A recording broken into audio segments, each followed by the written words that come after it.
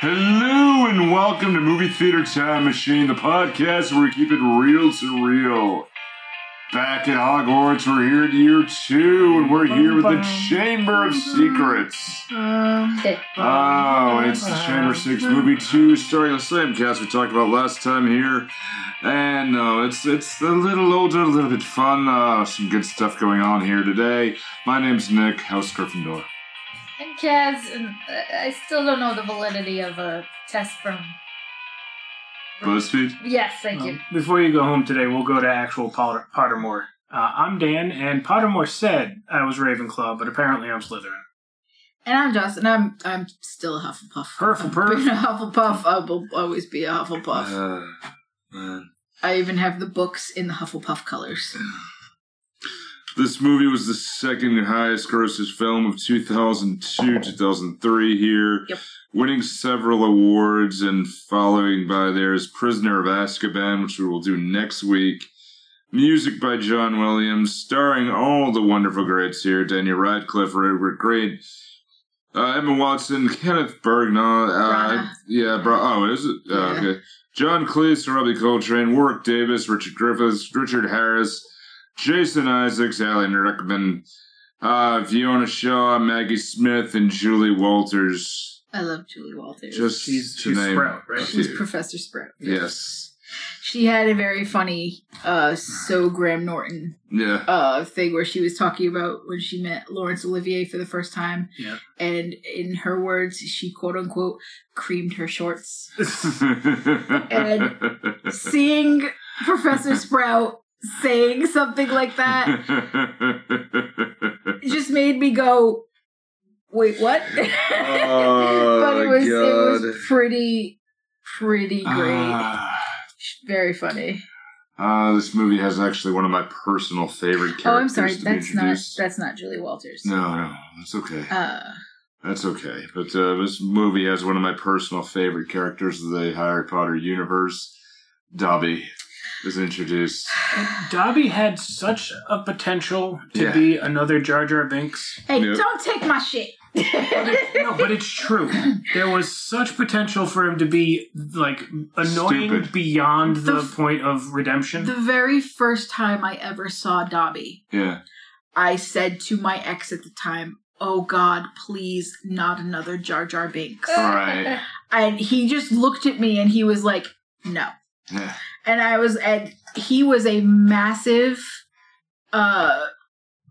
Star Wars, like the Phantom Menace. He loved that movie. Yeah. Which made me go question why I was with this man. He hated everything else in the world. Yes. So suffice to say, believing him was not something I was going to be prone to do, but he was correct in this particular instance. And Dobby is one of the more interesting ones, and just like he reminds me of me when I was 12. I wouldn't necessarily hit myself, but I would beat myself up a bit. We mustn't speak ill of the family. Yeah. He's a bad Dobby. That's such a bad Dobby. And Did you burn your hands with an iron, though? I actually did this morning. No, I mean on purpose. No, on purpose. I think that's what he was talking about. Yeah, he did. Okay. Now, see, the banging his head on the dresser thing. Yeah. I've actually done that with the mail truck. Yeah. Because I'll go to the back and I'll realize I missed a parcel from like 4 stops back, and I've got to go march the whole way back, and I'm just like, oh, son of a... and start banging my head on the back door of the truck.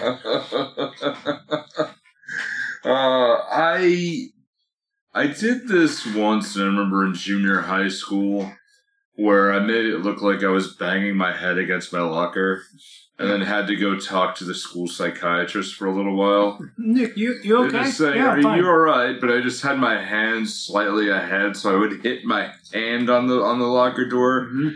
And it was just a trick just to kind of just I don't remember really why I was doing it, just to be stupid. I do that walking past like a stop sign. Yeah. To this day, I'll like hop up and pretend to hit my head on it, but it's like smack it with your hand.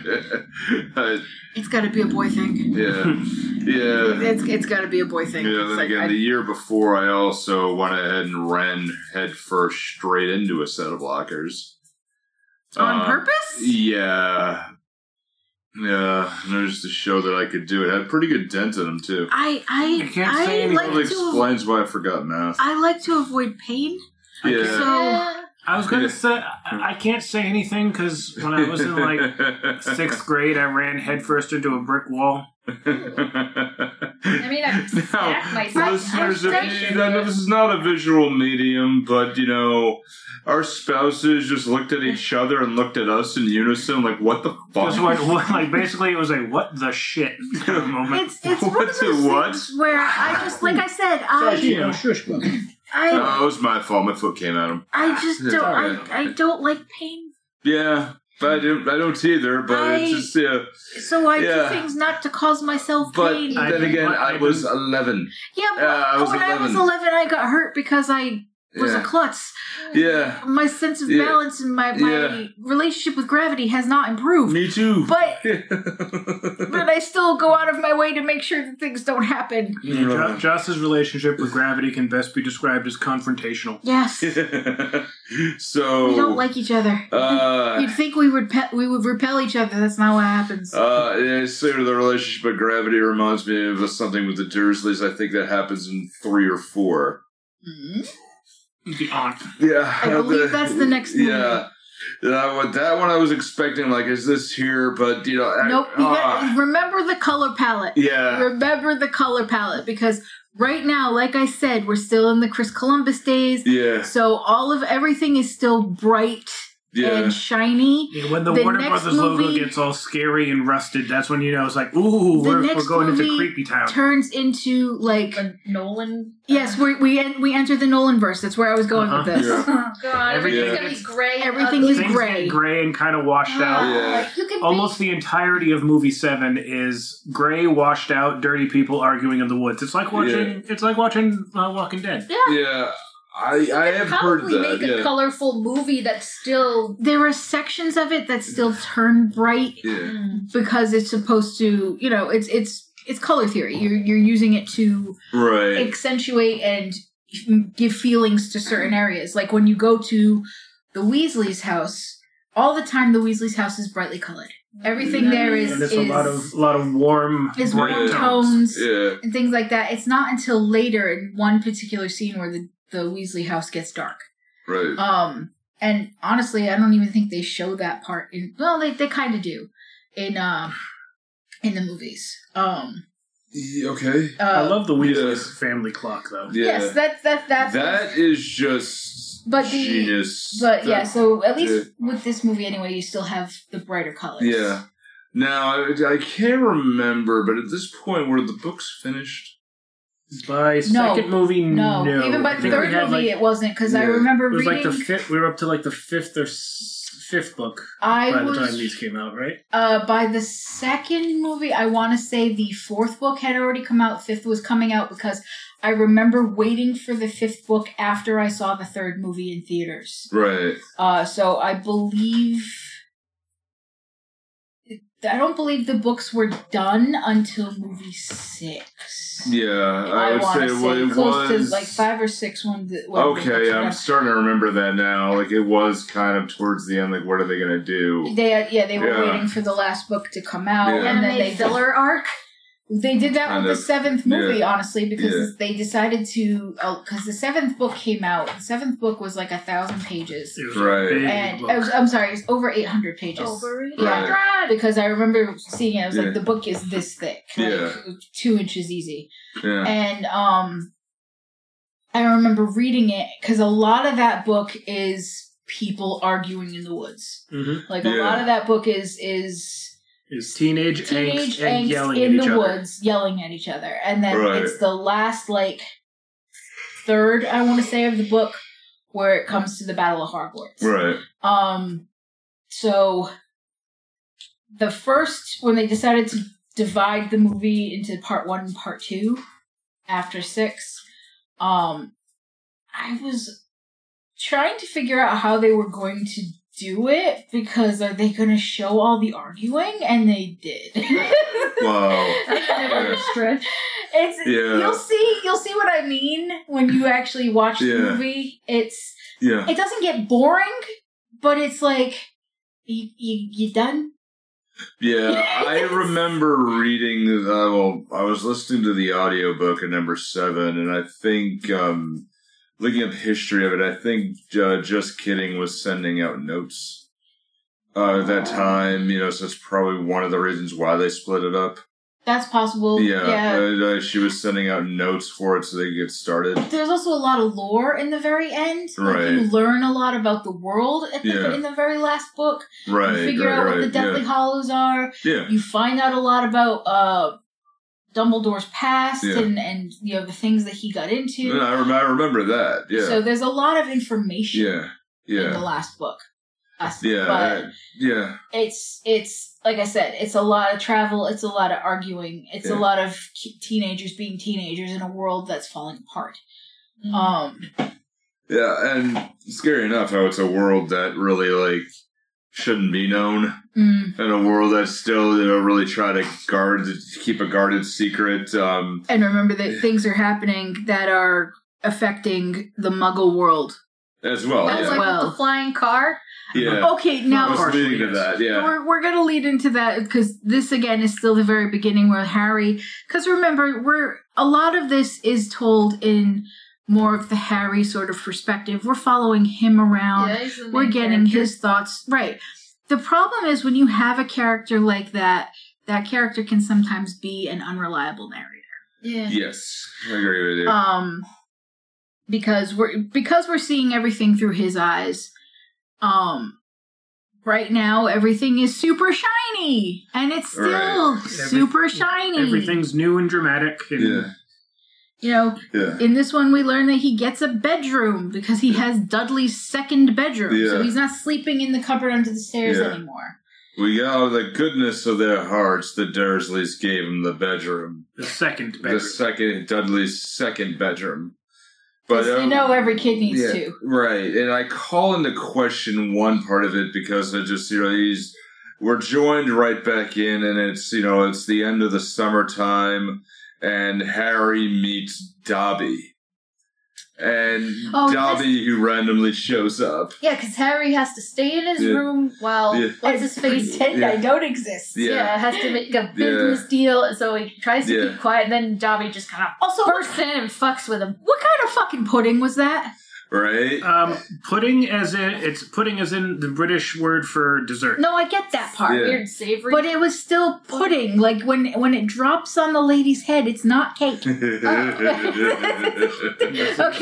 It is more custard than cake. So when he said pudding, I think he actually meant pudding. So and it was fucking purple. Okay? What? It was mostly white. No, it's fucking bright fucking purple. Right. It had some Joker colors. Yeah. It's like a matte purple. So I'm like, what fucking kind of pudding did you feed this woman? Or were you going to feed this woman? Where the setup for this is, what are they going to do? Well, where they're going to entertain these people, and obviously it's something for work. Right, I looked it up. Vernon, he's the head of a firm, the Grunnings Drill Company. Yeah. He sells drills. Oh, all right. Well, this person's supposed to be a client. So they're going to invest, and they're going to do this, and then you have they're setting up I'm going to entertain and welcome the guests, and Dudley's I'm going to be at the door welcoming them. Welcoming, he's then you're ready to go, and you. I just love. That don't exist. Okay, so when Dobby shows up, it basically says. Now, we get a little headway here where it's like Harry hasn't heard from his friends all summer, so he's feeling very isolated. And Dobby makes mention, he's like, what, why would you want to go back to that place? Your friends haven't even written to you all summer. And he's like, yeah, how did you know that? Right. And he's been intercepting them. Yeah, where he's been intercepting them, but he also I want to protect Harry Potter. I need to protect Harry. I need to protect Harry Potter very well. And I'm just like... When I first saw this, I was like, Potter must not go back to Hogwarts. What is, like, I'm like, what is this thing's problem? Must stay here. Yeah, and where you don't know what's happening, and then you don't know what a house elf is. You don't know. But when they sneak down, and he's trying to stop Dobby, and Vernon is very clearly telling a racist joke. Oh, my Japanese golf story. Yeah, like you just interrupted my Japanese golf story. Yeah, like that. I was just like, oh no. Yeah, But the next thing too is that first Vernon runs upstairs because there's a lot of noise because Dobby is doing self-flagellation. Yeah, it's just our dog, and I was half expecting to hear it's my cat. This is a cat, Piranha. Yeah. He comes up first, and then Dobby's like, "No, I'm gonna basically make sure you're never going to that school," and goes downstairs and uses magic and floats the cake pudding dessert over like an ice cream cake, and like hopefully nothing. And 3 Dursleys are just in vapor lock. Yeah, because they can't do anything, and they can't stop what's happening from happening. Oh, and Harry was gonna like try to catch it, and so it makes it look totally like he threw it. Yeah. Which still to me is one of the funny things because ever since I was a kid, dessert to the face was the funniest fucking thing. Somebody throw a pie. Yeah. Did you watch a lot of Three Stooges? A ton of it. You know whose son I am. Yeah. I love Lucy too. I love Lucy did that a lot. You just do a bunch of we have a photo somewhere of I think it was a birthday lunch or dinner for me, and my sister got it, and I don't know who took the picture, but she scooped up a thing of frosting from the cake and flicked it at my grandma. But somebody got the picture as it was like midway through before it hit her. So you get her like shocked face of like, but you just got the frosting in mid-flight and her freaking out like, what the hell? Oh no! Yeah, Mom and Dad, I know you have that photo somewhere. Please, I would love to see it. But it just like I feel so bad for Dobby, but you want to strangle him, right? Yeah, because and it's also at this point we don't know why he's doing what he just keeps apologizing profusely. Don't make me do this. I apologize to Harry Potter. I apologize. But no, I like this scene a lot because Vernon is doing his best to keep talking while being very distracted and not knowing what to do. And then he turns and he says, "Dudley, did you want to say something?" And the look on Dudley's face is, "What?" Pure panic. I was supposed to sit here quietly. And of course, anytime Dobby might be seen and, poor Harry gets vindicated, he disappears. And that's a lot to do with this movie, too, is the fact that Dobby kind of, pops in and out, but also a long string of misunderstandings because Harry's in the wrong place at the wrong time. Right. Is that a comedy of errors? Oh, yeah. In this one, yeah. Oh, yeah, undoubtedly. It's where they punish him by locking him into his room. Okay, so he's never gonna go back. There's bars on the window as well. This says a lot about Vernon's character here, right? Too, because Vernon is not a small or young man. No, and B, he's cheap as fuck because he put the bars up himself. Right. Right, yeah, and what is there any thought further down the road? You locked your nephew into his room from the door from the inside and the bars from the outside, and you don't think your neighbors are going to look at you kind of funny. And and we also know that he's actively starving Harry out. He doesn't feed him. Yeah. What is the game plan here? It's just okay, let him die. He's just a monster. Yeah. That's why I said Vernon's character, I have nothing to say about him because he is just awful. Yeah, and there's a reason for it with a fan theory on it, and we'll get to it in later flicks when Horcruxes start to come up. Yeah. But when you start to think of it that way. Oh, yeah. I know where you're going. Yeah. No, you're not wrong. When Horcruxes come up, and that's the problem. Yeah.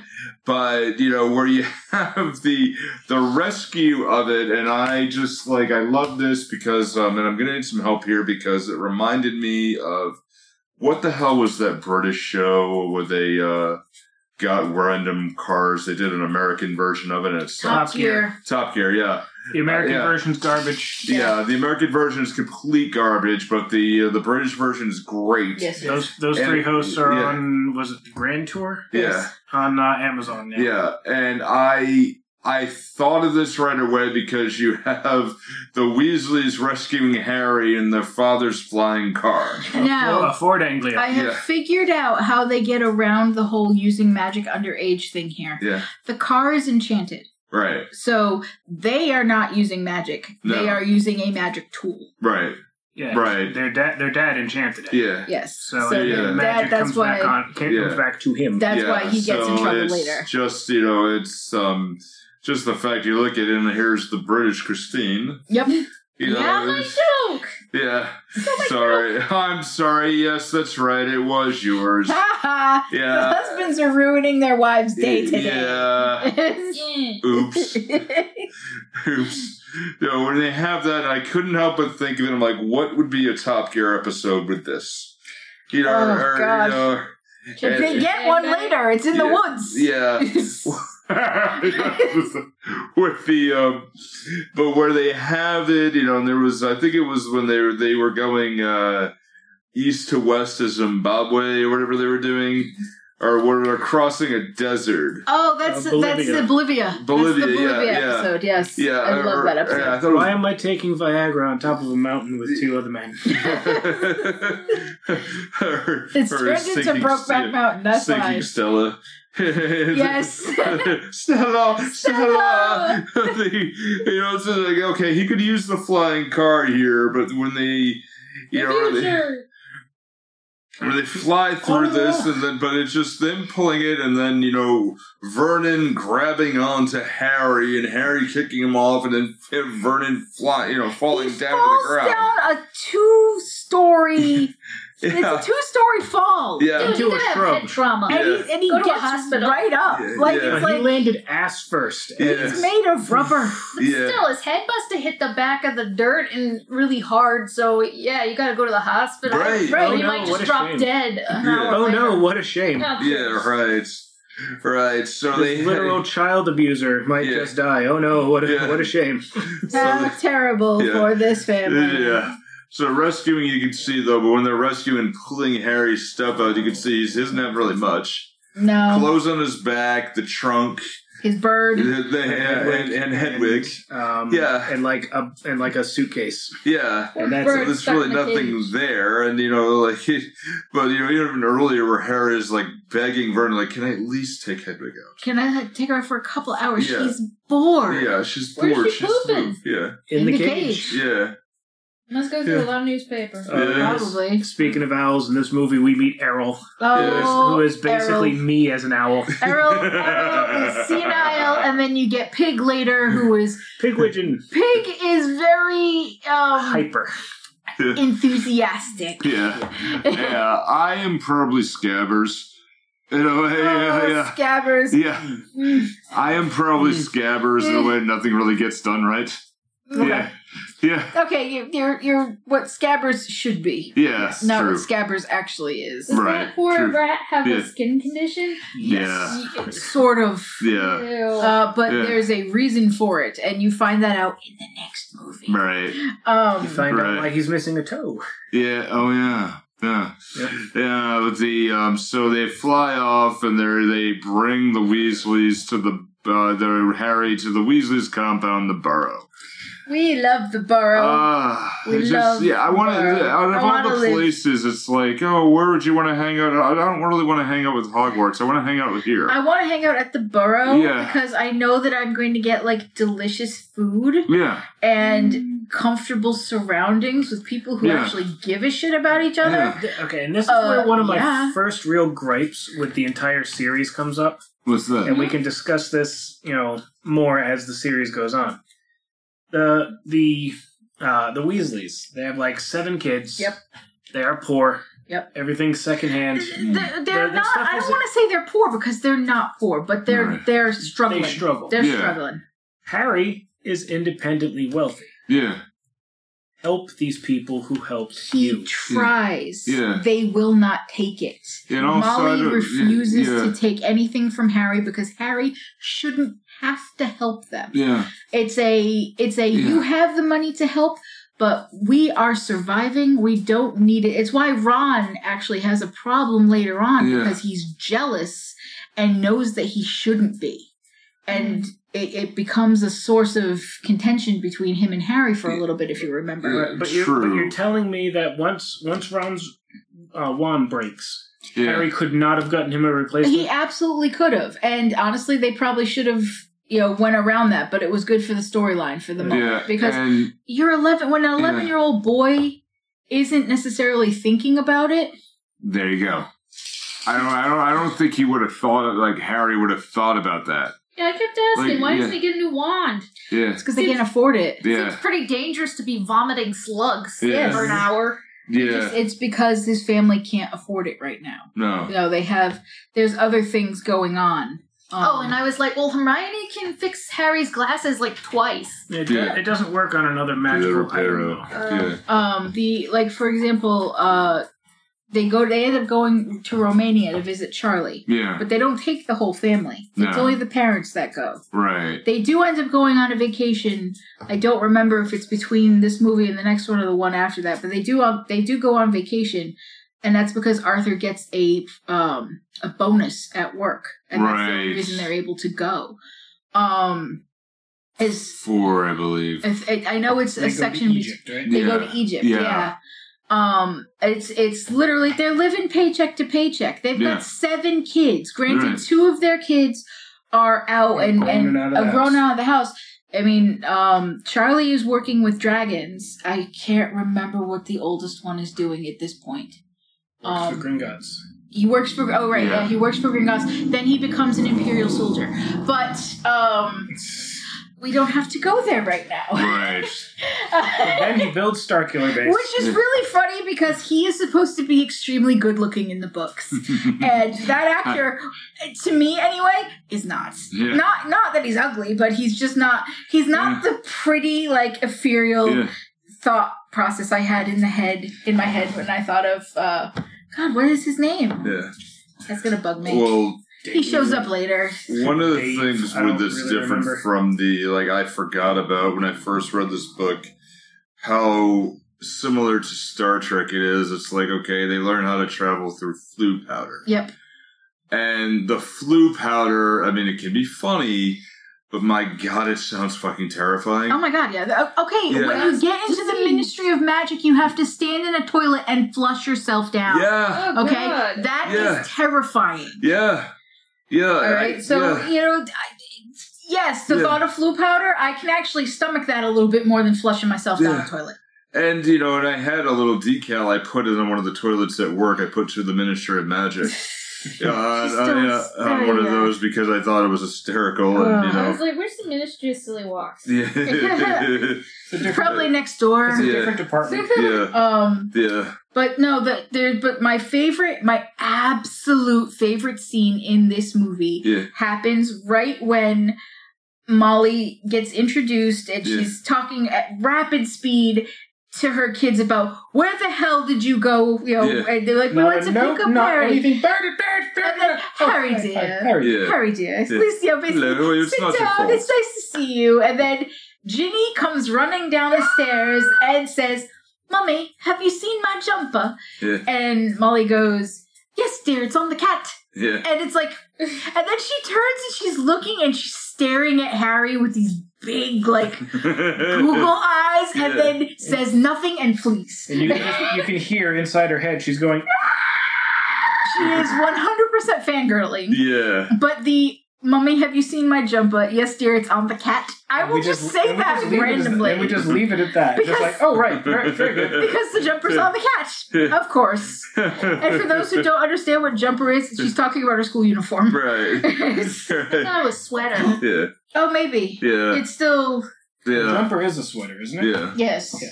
But I know jumpers is like school uniforms as well. Yeah. Oh, is it cold season? They're heading into fall, so it's the beginning of the school year. Yeah. It's going to be. Well, I mean, it's also England. Yeah. You know, true. Yeah. England, is it cold? Yes. Yeah, but how... Yeah. We're called New England for a reason. Yeah. Yeah. Like, How, sun 3 times a month as well. How similar is it? Yeah. Because if it's what it's like outside right now, yeah, you need a sweater. Yeah. Well, it was kind of warm today. Yeah, or, the day right, recording this, it's not too bad. Right, yeah, or, my own body tends to reject itself.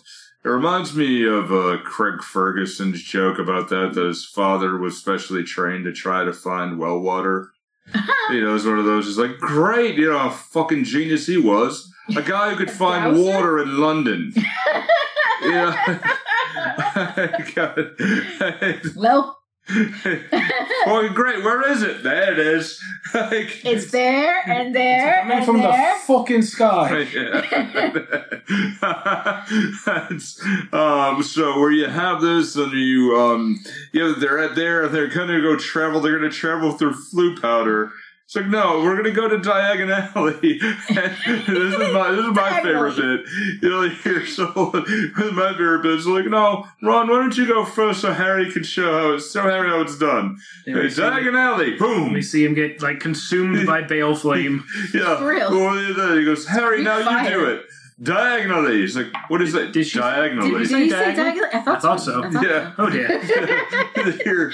And then they end up in a name I can't remember, but they end up in the low end of Diagon Alley. He ends up in Nocturne Alley. Yeah, Morgan and Burke's. Yeah.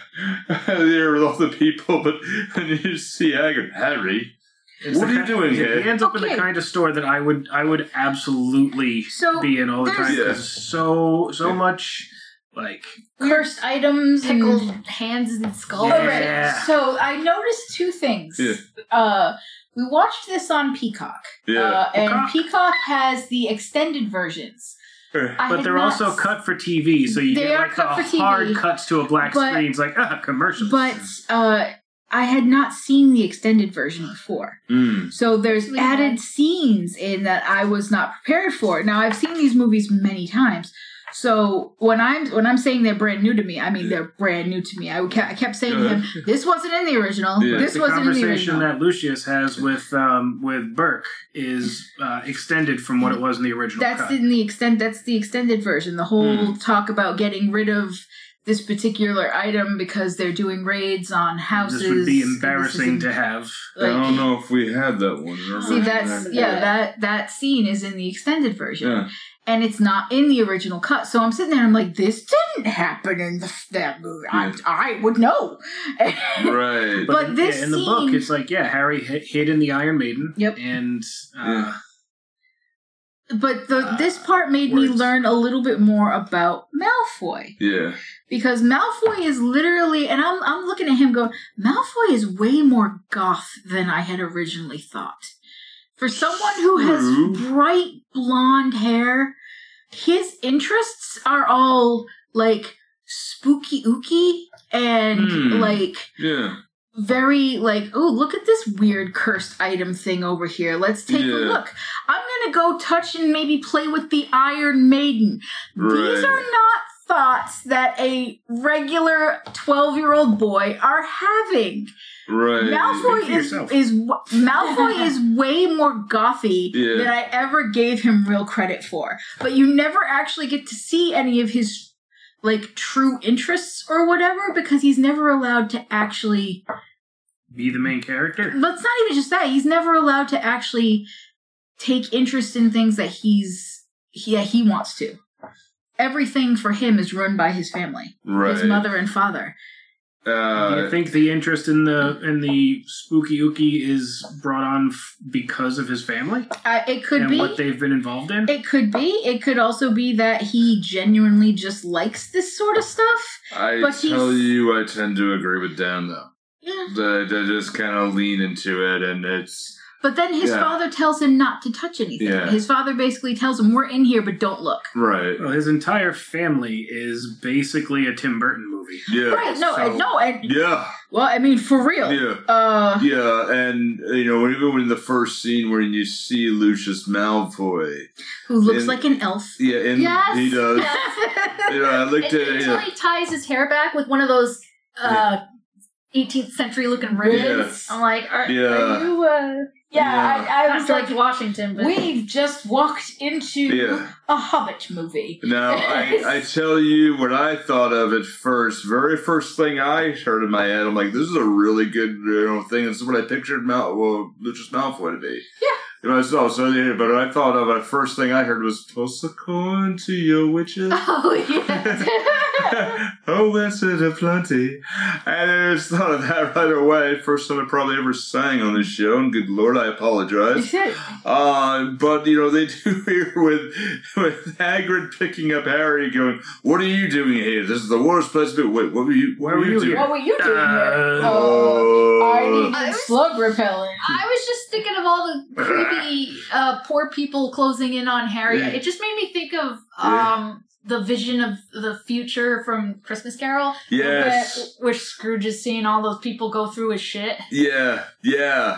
Oh, the American version with the Henry Winkler one? Yes. Not that, just in general. There's always this scene where Scrooge has died and people are going through his crap. Yeah, it's the only wolf he ever had. Yeah. But in Diagon Alley here, Harry and the Weasleys and Hermione will all reunite. Hermione finds him first, too. Yeah. She runs up, she's like, hey, everybody's been worried, dickhead. Yeah. And then they catch up in the books. They catch up in the bookstore, and Molly's just like, "Oh, hey, there you are." Yeah. Oh, there you are. We're in line for this douchebag. Yeah. It's like I have 7 kids. We knew we would find you eventually. Yeah. Gilderoy Lockhart, the new defense against the dark arts teacher. We don't know that yet. He's just an author. Who is there going, oh, yes, it's me. An absolute magical me. Magical me. And he reminds me as we went to see this play, and it's called Something Rotten. And, Something Rotten was an off-Broadway play that we saw in New York because the tickets were cheap, but it was hilarious. It's like a kind of like a side story to Hamlet, isn't it? It is, but it's basically They write the play Omelet. Yeah, so it's about these two playwrights that work down the street from Shakespeare. I love it. Okay. It's Shakespeare, yes. He's like a douchey rock star type. That makes sense, though. Yeah, when Shakespeare comes on the stage, it's always this Shakespeare type thing. Like, this is like, you can fawn over it now. Yeah, it's literally here. There's like one of the Shakespeare lines. Like, Shakespeare goes up to this woman and he grabs her hand. He goes, "Yes, darling, it's me. Feel free to faint." I love it. To me, I saw that. That is Gilderoy Lockhart right away. Smoke me a kipper. I'll be back for breakfast. Okay, but these people have. I don't want to say legit talent because then I will go on a rant about Shakespeare and what I truly think about him. Right. But these people are well known because they have talent. Right. Gilderoy is known for quote unquote having talents. Writing a good story. And he could have been a wonderful author. Yeah, right. I'm just thinking of when Oprah got duped by a million little pieces. Oh my God. That was unreal. Holy crap, I forgot all about that. I remember that. Did you, just to talk about that for just a second, did you actually ever watch that interview? I did. I did when it came out. I did while I was home. Yeah. I don't remember why, but I watched it while it was on. That's not Nicholas Sparks, right? No, Nicholas Sparks writes fiction. Yeah. He's like, this guy wrote a million little pieces as an autobiography, and come to find out that almost all of it is fake. Right. And Oprah read it for one of her book club things, and she had him on because... George Santos? Sorry. She had him on to talk about his experiences, and he did. Yeah. But the entire thing was bullshit. Yeah. Yeah, I remember seeing the interview when she's tearing him down. I didn't see the second one. Yeah, I saw that, and my mom had the day off, and, it was one of those where, I said it before, she worked overnights in a nursing home at the time, and if she wanted to watch something, by all means, let her, because she had a real stressful day. Yeah. It was a super stressful job to begin with. Yeah. So, she worked, for new listeners in Manila, she worked overnight in the dementia ward of a nursing home. The toughest job, in medical all around. All around, and, it's, Mom, I'm proud. But, she had, she did that, and we watched this, and, I remember Oprah tearing into that dude. What was this? Oh, that was one of the lies? Are you serious? That was a lie! I'm just picturing, when Oprah found out she got duped by that whole thing, she just, bring him to me. Yeah. Right, yeah. Sitting on her purple throne. She'll just drop a car on top of them, right? Yeah. A car for You get a car! Boom! And you get another car. And another pile up. Yeah. Bees. Bees for everyone. That's actually a good lead bag, because we have the, when we have Christine / Herbie the Love Bug. Yeah. Because they go to Christine the Love Bug. Ron and well, yeah, I'm not totally there yet, but it's close. But how they try to catch up with the train? Well, where you have the Harry, sees Draco Malfoy's father, and they have a really charged argument, nagging them over the fact, oh look, it must unkempt hair, secondhand books. He must be Weasley. And, and then they're looking at all this, but, what's unbeknownst right there is he's slipping a book into Genie's cauldron. And if you actually go back and watch it, you see him do it. Yeah. Yep. I knew that was happening because of the books, and I kind of knew where the diary was coming in. Yep. So I'm looking at that, and I watched it. I did see it. Yep. They head down. They got to head to the school, but they're blocked at platform 9 3/4. Ron and Harry can't go through. They can't run through the wall, which makes them cautious every single time after that. Yeah. Right. And Harry... they're trying to figure out how we're going to do this, so they steal the car. They take the car to Hogwarts. Now again, they get around the rule of using magic underage because the car is enchanted. Right, so they're technically not doing much. But they are exposing people to the wizarding world. Which... Yeah, some rando is like... Snape has a point. What's that? He does. He absolutely dude, you does. realize what the hell happened? If I was in charge and if you were in my house, you'd be gone. Yep, because guess what? But it's up to McGonagall. You broke, one of the essential rules that we have, which is don't let outsiders know about us because it's dangerous. Right. And, they crash into the Whomping Willow tree. That tree's a jerk. Yeah. Absolutely. That tree is a jerk for a reason. And that tree is important later. But I was just thinking about how it's reminded me of Jurassic Park. T-Rex smashing up the car and kids almost falling off a tree. Yeah. You got that point here, but they're breaking Ron's wand. But the whole time they're going through with it, I'm just picking next on Top Gear. Oh my god, I'm like, what gear is he shifting this in? And I'm thinking to myself, which gear is it? It's probably 5th gear in order to I don't know. How do you gear it up to fly? It's like we gotta put it in flying gear. And it's like, what gear is that? The invisibility gear is faulty. Yeah. I wish I feel like the car should have had like a wheel that could tilt up or down like an airplane. That would have been fun. That would have been. Yeah, so they received detention. Mm-hmm.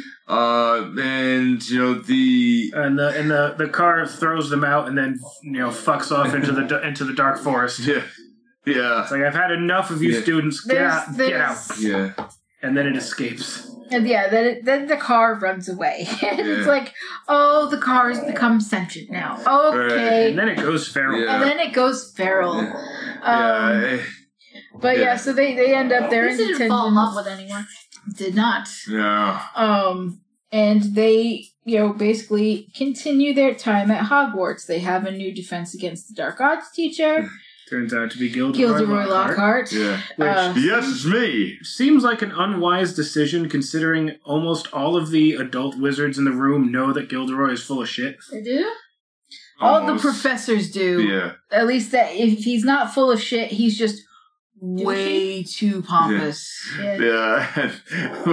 But the first Defense Against the Dark Arts class, when they released the Pixies, the Cornish Pixies. Yeah, released the freshly caught Cornish Pixies out into the classroom, and then they just pick up Neville Longbottom and put him on the chandelier. And he's right what he says here. Yeah. Why is it always me? Pick him up by his ears. Because you're the chosen one. Yeah.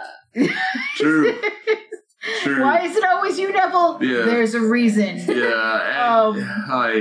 But in this particular one is the first time you hear Gilderoy actually cast a spell. Right. And I swear to God, everything he casts is not in Latin or Latin-ish or faux Latin. It's in faux Spanish. Right. But when they enter and he has the.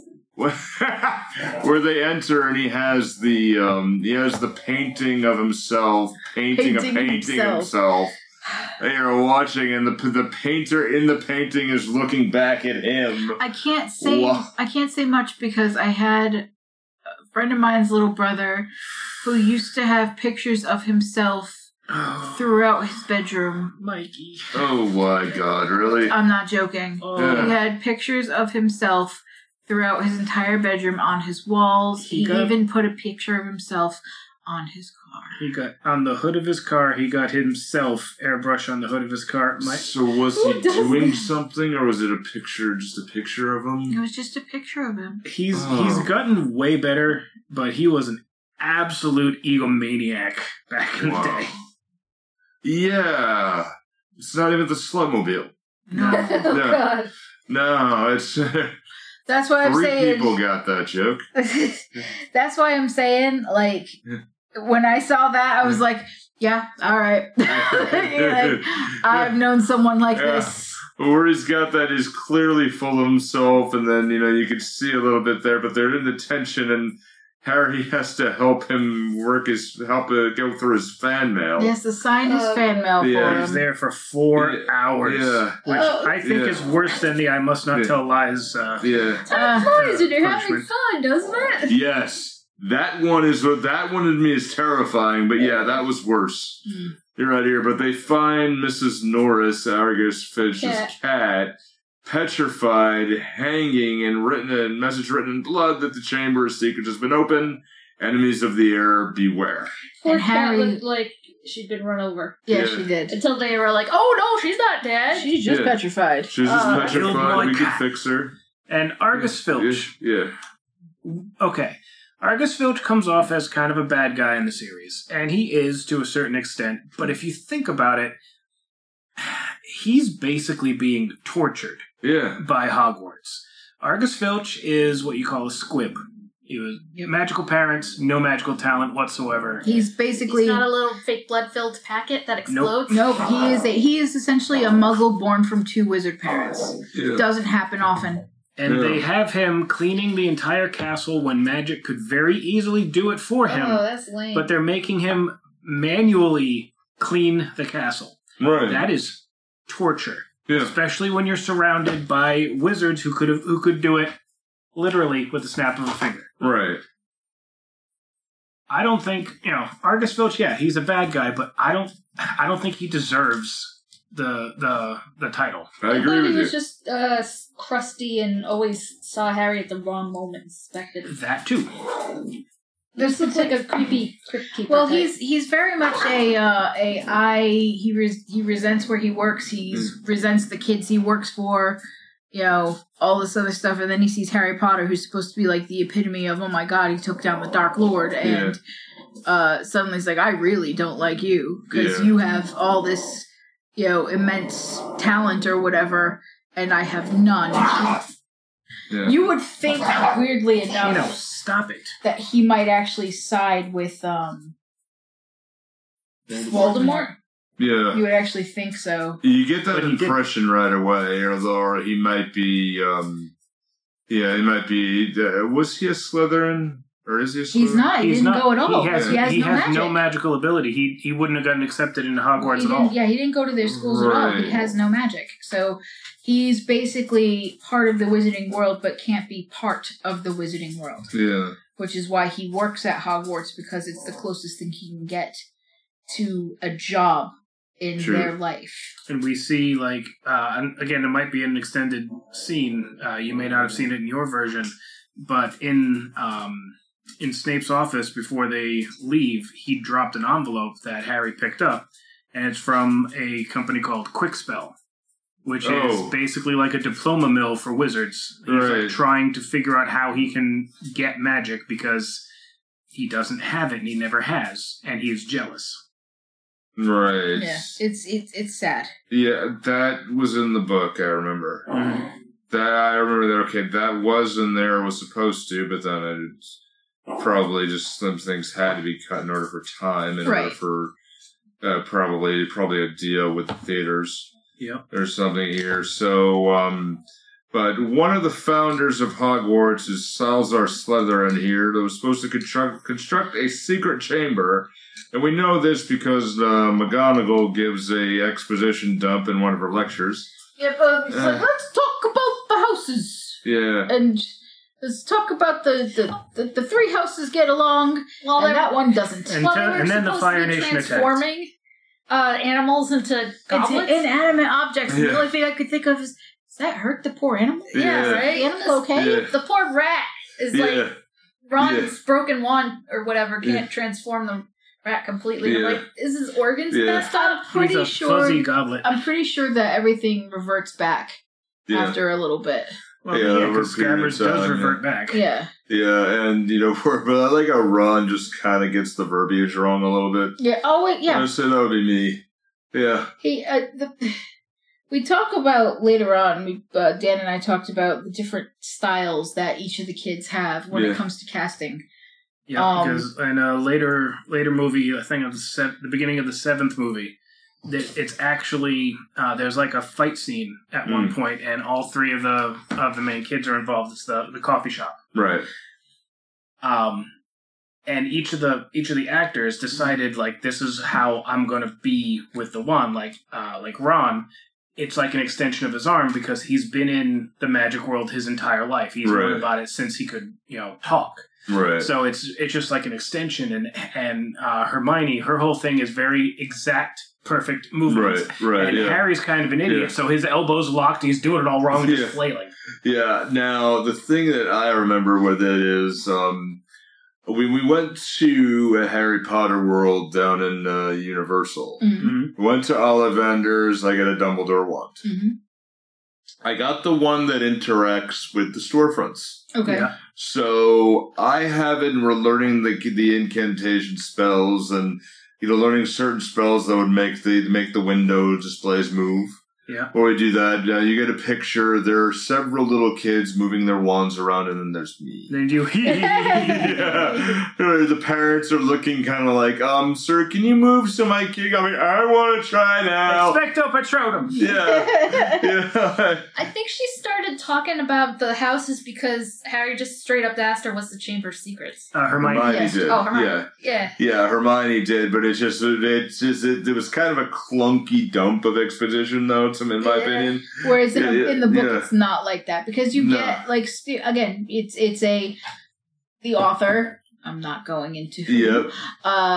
As the author who must not be named. The author who must not be named. As we said last week, she is an absolute dumpster fire, but it's still okay to be a fan of the world. Yeah. She kind of gives you the exposition without having to need that exposition. And I think if my memory is right in the book, McGonagall kind of says, we'll talk about this later, finishes the lesson, and then talks about it. And I think it's just very, I think it was just very clunky. And I mean, being somebody who's been in a teacher position before, like when a kid asks a random question, you kind of say, okay, we do what's called the parking lot technique. Let's table that for later. Yeah, well, that's basically it. But we call it okay, we'll put that in the parking lot. Mm-hmm. It's like, and we'll visit it later on. When we do that and then talk about it later on. Yep. It's like, remember that and remind me after class. Right, yeah. Right, and the kid's never going to remember that. Yeah. Because they know people will say that and then, they'll move on. But, let's see. So, Chamber of Secrets here. So, what happens is it contains a monster where Slytherin's heir can control it, capable of purging Muggle-born students out of the school. And Harry started hearing, voices from the walls saying, time to kill. And of course, he didn't tell anybody, and not an adult. Yeah, but what it is... Time to kill. Let me kill you. It's also, again... What? It's also the 90s. Mental health awareness wasn't a big thing. Yeah. And even in the wizarding world, hearing voices is not a good thing. Well, that's what Hermione tells him. It's like, it's not good in any world. This is not going to help you. Yeah, and... Well, it gets a little later as one of those I think is pretty interesting, but, so they're going to just solve the mystery. They're going to drink Polyjuice Potion, but it's going to take a little while. It takes a month to brew. It takes 1 month to grow here, because they're convinced that that Draco knows something about what's going on. Yeah. They think he's probably the damn heir. Yeah. But they can't get the information out of him because, Draco's an asshole, and, they're not off to a good start. If we didn't learn anything from the first movie, it should be that their first assumptions are always wrong. Right. Which is why I thought it would be funny if, when the teacher was talking about the three houses that got along and the one that didn't, if, I don't know, maybe the one that didn't, if it was just Gryffindor, because that would be unexpected. Yeah, I think, and interesting. Yeah. It turns out Godric Gryffindor was a pure-blooded asshole. Yeah. Yeah, but I think you're right, though. Or it was Godfrey Gryffindor? Godric. Yeah, if it was Godfrey Gryffindor. Yeah. Gilbert Godfrey? Welcome to House Gryffindor. Yeah. You are the bravest. Patronus! You are the bravest. Yeah. So, they're going to do the Polyjuice Potion. They brew this in the bathroom. It takes a month. Yeah. They need the hairs of who they're going to come about with. It ends up looking like they drink oatmeal. Yeah. Or green oatmeal. Kale. Yeah. I would say, more like kale juice. Do you think Polyjuice Potion is keto? I would think it would be actual juice, It's not juice at all, it's... sludge. Well, according to something we learned later on, it tastes like goblin piss. Yeah. Oh, how would this...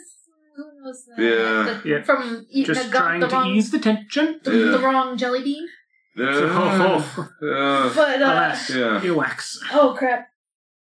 I'm just pleasantly surprised that they didn't have to drink the whole thing, because they were just ready to puke after one. I also got to remember, it's doing physiological changes to their body. Yeah. So it's not a pleasant feeling to have your bones rearranged. No. No. And, this is where they meet Moaning Myrtle. Yes, they meet Myrtle here. Moaning Myrtle. Because they're in her bathroom. She haunts this bathroom. Nobody ever comes in this bathroom. This bathroom is where she died. Yeah. And that's basically her haunt. It's Hermione's secret private place that no one goes to. Right. She's got her own private bathroom. Oh, that's pretty good. Yeah, that's pretty decent. Yeah. Yeah, that's pretty decent. Wasn't that a plot of 30 Rock or something? Yeah. No, Scrubs. Scrubs. Oh, secret bathroom. The roof toilet. No, I'm thinking of maybe it was Kimmy Schmidt. I don't fucking know. Yeah. But the idea of having your own private place or your own thing, that's kind of interesting. I'm like, okay, so we have during the Quidditch game here. Oh, Hermione turned into a cat. Yeah. She thought she got hair from Millicent Bulstrode. Yeah. There is no way anybody could, could mistake a cat fur strand for a human hair. No. And considering the fact that Hermione has Crookshanks, you'd think she would recognize a cat hair. Right.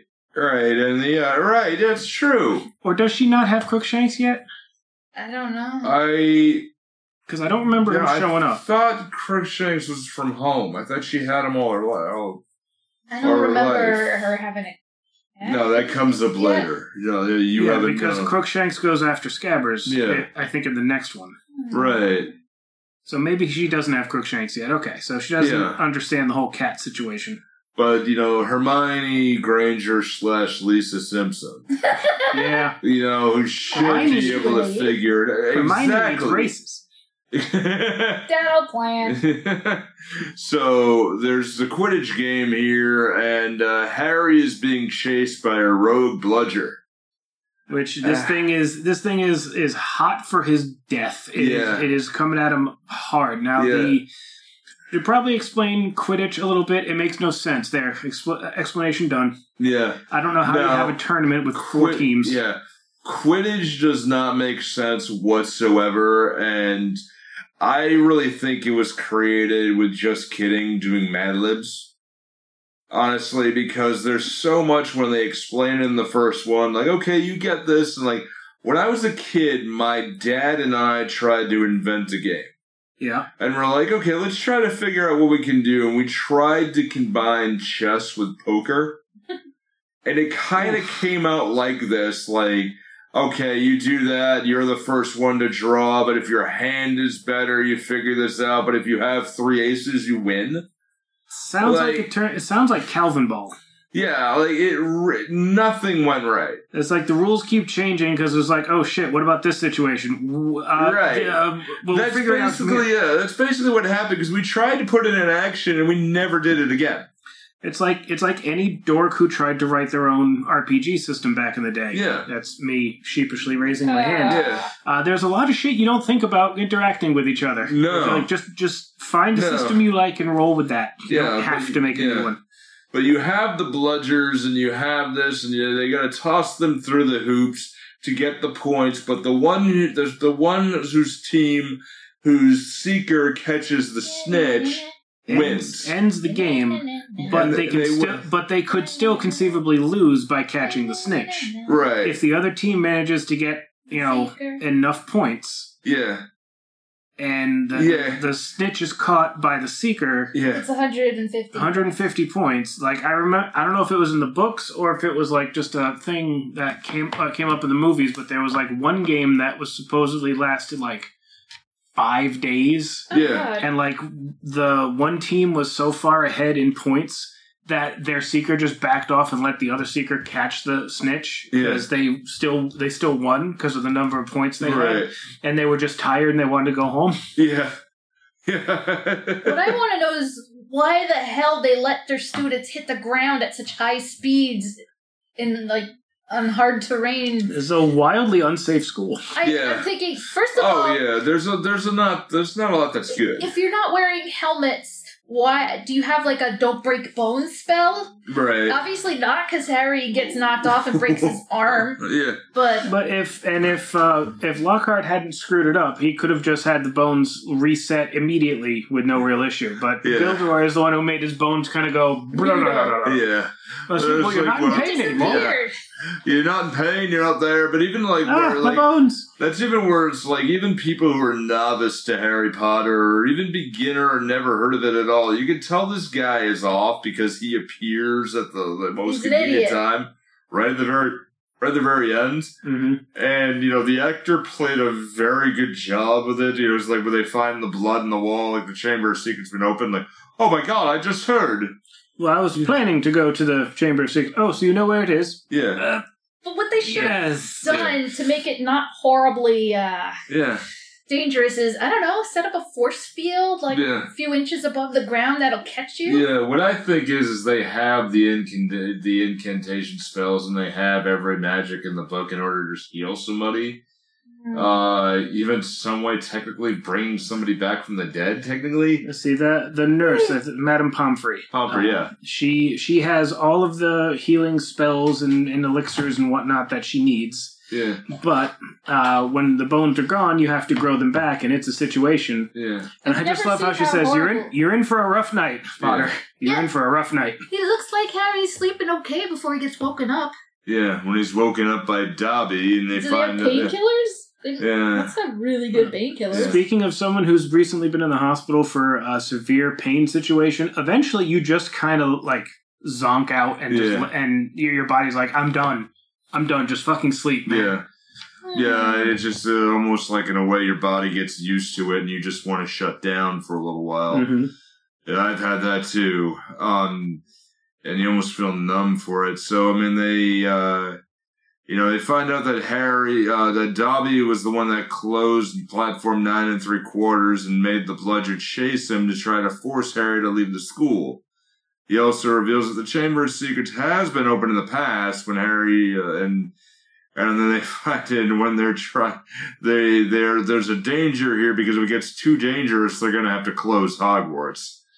And the Dark Arts teacher and Snape are teaching the kids different spells in order to disarm and get rid of kids. And probably and of course, because we're a bunch of preteens, the dueling club gets a little it's a little extreme. Yeah, but it's just the fact when this is how good Alan Rickman is. Coming up onto the stage / table where they're gonna say what's going on, and then Alan Rickman has had enough of his shit. Just blasts him. No, it doesn't even blast him, but it's just in his own way. Where he's like walking up and he's like, "Why the fuck am I here? Why have I agreed to this? I'm the assistant? I'm the assistant to him." Like, you can read it all in his eyes. He's like, oh, gosh. Oh, how's it go? Avada Kedavra? No, I can't do that. No, I can't. Expelliarmus, I suppose. Right, Expelliarmus. And, and does what he does here, but, this is where we find out Harry can communicate with snakes. Mm-hmm. And it sounds real creepy while he does this, doing the... And everyone's around just like, what? Harry, buddy, why? Because was it, it seemed like he's possessed. Yeah. It sounded kind of like the voice he heard. Yeah, and even says he doesn't even know. He didn't even know he did it, and then everybody believes he's the heir of Severin. Slytherin. The heir of Slytherin. Yeah, because he is a parcel mouth. Yeah. What they call it. He can speak parcel tongue. The language of snakes. Yeah. And, when they do that, that's great. And they're like, no, whatever. He's looking at him, and he just kind of wants to get away. And there's the awkward teenage thing. Mm-hmm.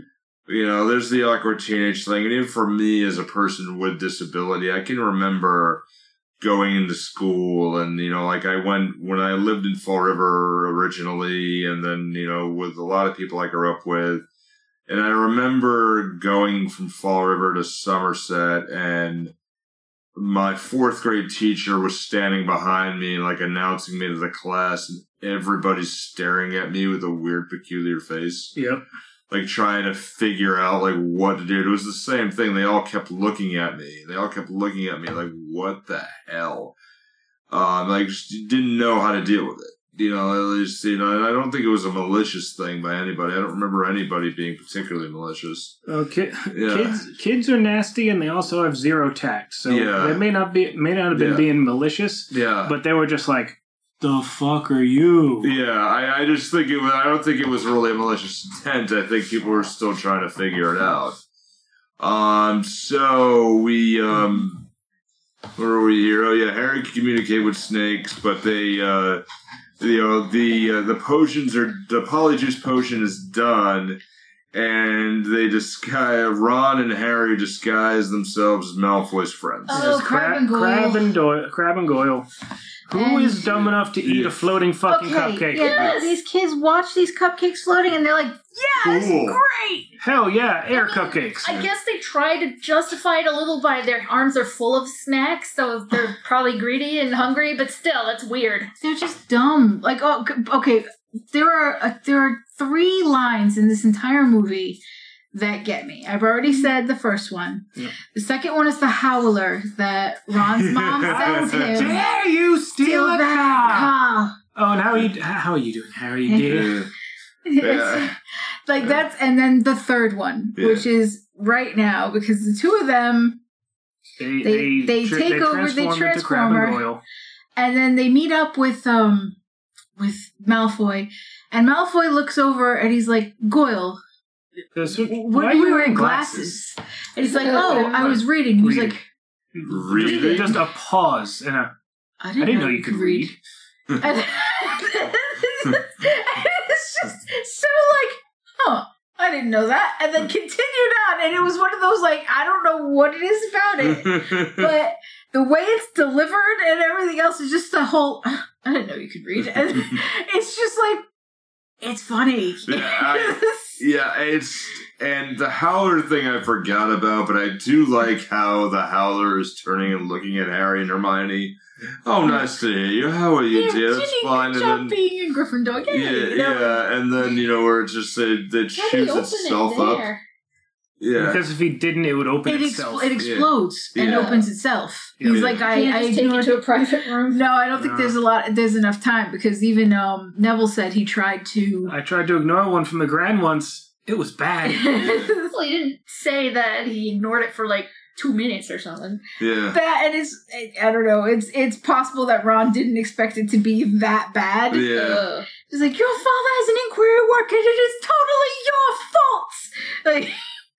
At one point, Neville gets a Remembrall, which is like a little ornament that the smoke inside turns red if you've forgotten something. That's in the last movie, yeah. And it just sounds it sounds horrible to me. With the shitty short-term memory that I have. Yeah. Yeah. I mean, everybody's forgotten something, so... And I would forget what I forgot. Yeah. But this is something that was set from his grandmother, so it was something that he was supposed to remember for her. Right. And it's like, uh-oh. Yeah. And, Harry and Ron learn how the Muggle-born girl died. Then, the Muggle-born girl died when the Chamber of Secrets opened, and Malfoy really wants it to be Hermione. Yep. Really hopes that's her. He's being a full exposition monster right now. Now, I talked to Dan about this while we were watching this movie. But, the movies tend to make it look like Malfoy has a crush on Hermione later on. From the type of... Some of the type of bullying that he does with her is very... Yeah. Akin to, I mean, granted, it is malicious, but it's like pulling her hair to get her attention. Yeah. It's one of those, like, it almost makes it seem like, and it was really funny as Emma Watson and Tom Felton have a good relationship outside of this, to the point where they have sleepovers at each other's houses and Instagram themselves in their pajamas. Yeah. Yeah. They are friends. Yeah. So I think part of that might have came out maybe in the acting. Right. But it did make it seem like Malfoy has all this, like, discontent and like, anger to her from his family, but also because he's just like, there's this girl and she's good at everything and I hate her. And she's better than him. Yeah. And that bothers him. And it should be, I'll say this one right out here. I mean, the Malfoys remind me of the Trumps. Oh, absolutely. Yeah, it's dead on with it. I see Malfoy, immediately see Eric Trump. Is the hair? Yeah. Screw the rules, I have money. Yeah, I'll do Stephen Colbert's one where he tucks in his upper lip to do an impression of Eric. He's the Beavis. Hey, Dad! Hi, Dad. I wish I could do that to remind me what a hug feels like. Now, the tucking in the upper lip thing, there's another character later on, Justin Finch-Fletchley. He's the kid that... He's one of the Hufflepuff kids, and his jaw is like 3 feet forward from the rest of his face. Really? He's the kid that it makes it look... third from... Family Guy? I mean, yeah. He's the kid that the snake, it looks like Harry's sticking the snake on him. Oh. It's him. Oh, okay. There's an extended scene with him. Yeah.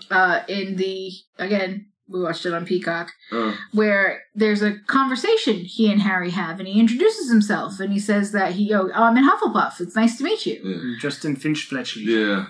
Oh, speaking of that, on this one, you do have the, who's the kid with the camera? Colin Creevy. Yeah. Poor Colin. Poor Colin. Yeah, it doesn't really... He's such a dork. Yeah, it doesn't really... I don't think it's really mostly harmless, but I feel bad, when you... He kind of looks like an anime character come to life. Yeah. He does. Yeah, you're right, yeah. He's a fan. Yeah. Yeah, when you see, like, in the... when the rogue bludger is getting him in the Quidditch game, and then it's, like, he almost gets knocked off. He damn near takes him out, and I'm Yeah. like... This movie would be way darker if the bludger just hit him and we just see a pink mist. But what we find out here is that back to where we were, Harry has the enchanted diary of Tom Riddle, who opened the chamber and then blamed Rufus Hagrid that it led to his expulsion. Yep. Mm-hmm. That's why Hagrid's not technically allowed to do magic. Yeah. No, when the diary is stolen and Hermione is petrified, Harry and Ron question Hagrid over this and try to figure out what's going on. But thank God they have their cloak, because Dumbledore and the Minister of Magic, Cornelius Fudge, and Lucius arrive and then take Hagrid to Azkaban. Yep. Immediately, no trial. Yeah. Right there. But Dumbledore's also removed from office. Yep, he's taken off of the 12 houses or whatever. The 12 governors. The governors. Yes. Yeah, 12 governors, and but also Dumbledore's looking straight at the cloak. Yes, he knows that Harry's there.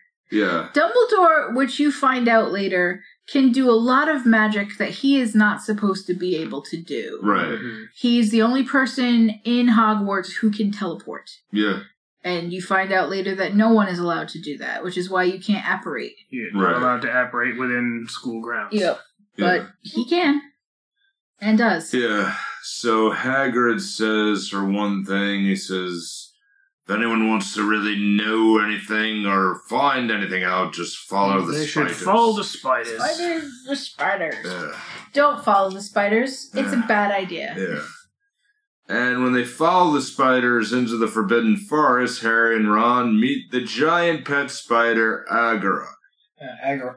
Aragog. Yeah, that doesn't sound menacing at all. Yeah. No, right? Yeah, and, who reveals... We discovered that Aragog was not the monster in the Chamber of Secrets. No. He just happened to be at the school the same time that Hagrid was a student there. And Hagrid loves all the little creatures, no matter how venomous or dangerous they are. Yeah, isn't his job grounds? Yes. He's the gamekeeper, which comes into play next movie. And in the course of these films, we never actually get to see one thing that came up a lot in the books. Yeah. Do you remember the blast-ended screets? Yes! That nearly killed half the class? Yes! I want to see what these things look like. I'm assuming they're like part lobster and their back end is like a cannon or something. You gotta be really careful with them. Yeah. Probably something that couldn't get past the censors or something. Or they were going to be way too hard to animate. Probably, yeah. So, there's a book page in Hermione's hand when they're visiting, and it's identifies the monster as a basilisk. A basilisk, which... The giant serpent that kills people if you make eye contact with it. And that's pretty standard in most lore for a basilisk. Like a lot of lore, the basilisk has legs, but in a lot of others, it's a giant serpent. So it depends on where you're reading it from. Just don't get it confused with the cockatrice. Exactly. Right. Doesn't it have a similar kill you with by looking at you? Yes. The cockatrice, I think, turns you to stone. Oh. Like actual stone. Like that. I could be wrong but on that. Medusa could do that as well. Mm-hmm. So I'm not going in there.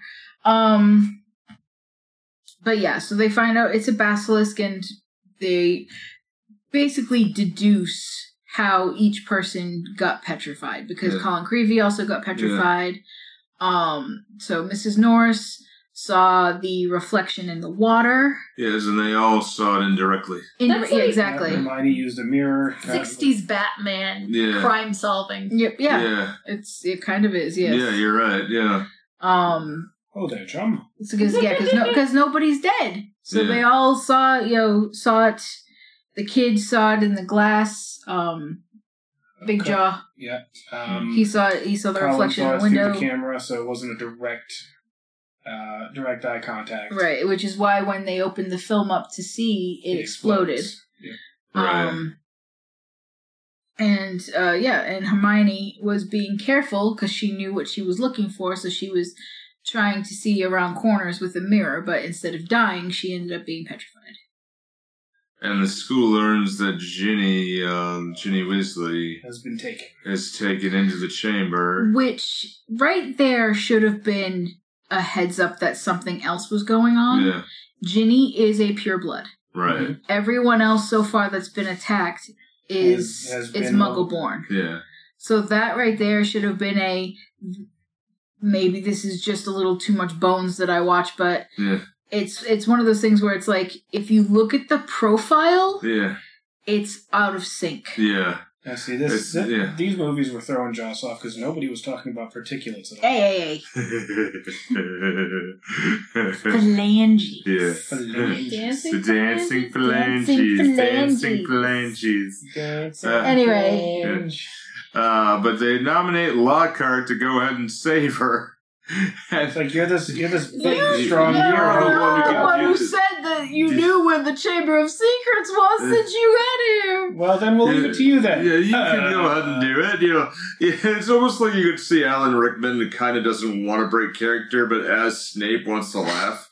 You also see that they probably want to play off each other because they're both very, very good actors. Yeah. So. Right, yeah. They don't get enough screen time together. And of course, McGonagall's worried because there's this really true. They're going to have to close Hogwarts and send everybody home because it's too damn dangerous. Right, and this could be the end of the school period. Because people over have been thousands of years. Because people have been trying to get it taken out. Like people have been trying to close the school because they want to be able to run, things the way they want to. And laws. They want to homeschool our kids because the school system is indoctrinating. Wait a minute. You would have thought that somebody, if you wanted to have such an elite private bullshit school, that somebody would have started one. Mm-hmm. Right.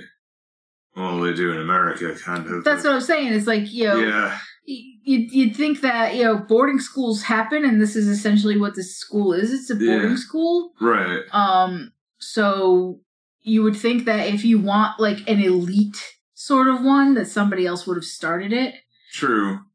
Well, I mean, there are other schools, though, too. There are other schools in other countries. Yeah. But not in England. Yeah, but I'm talking about when the Triwizard Tournament comes about.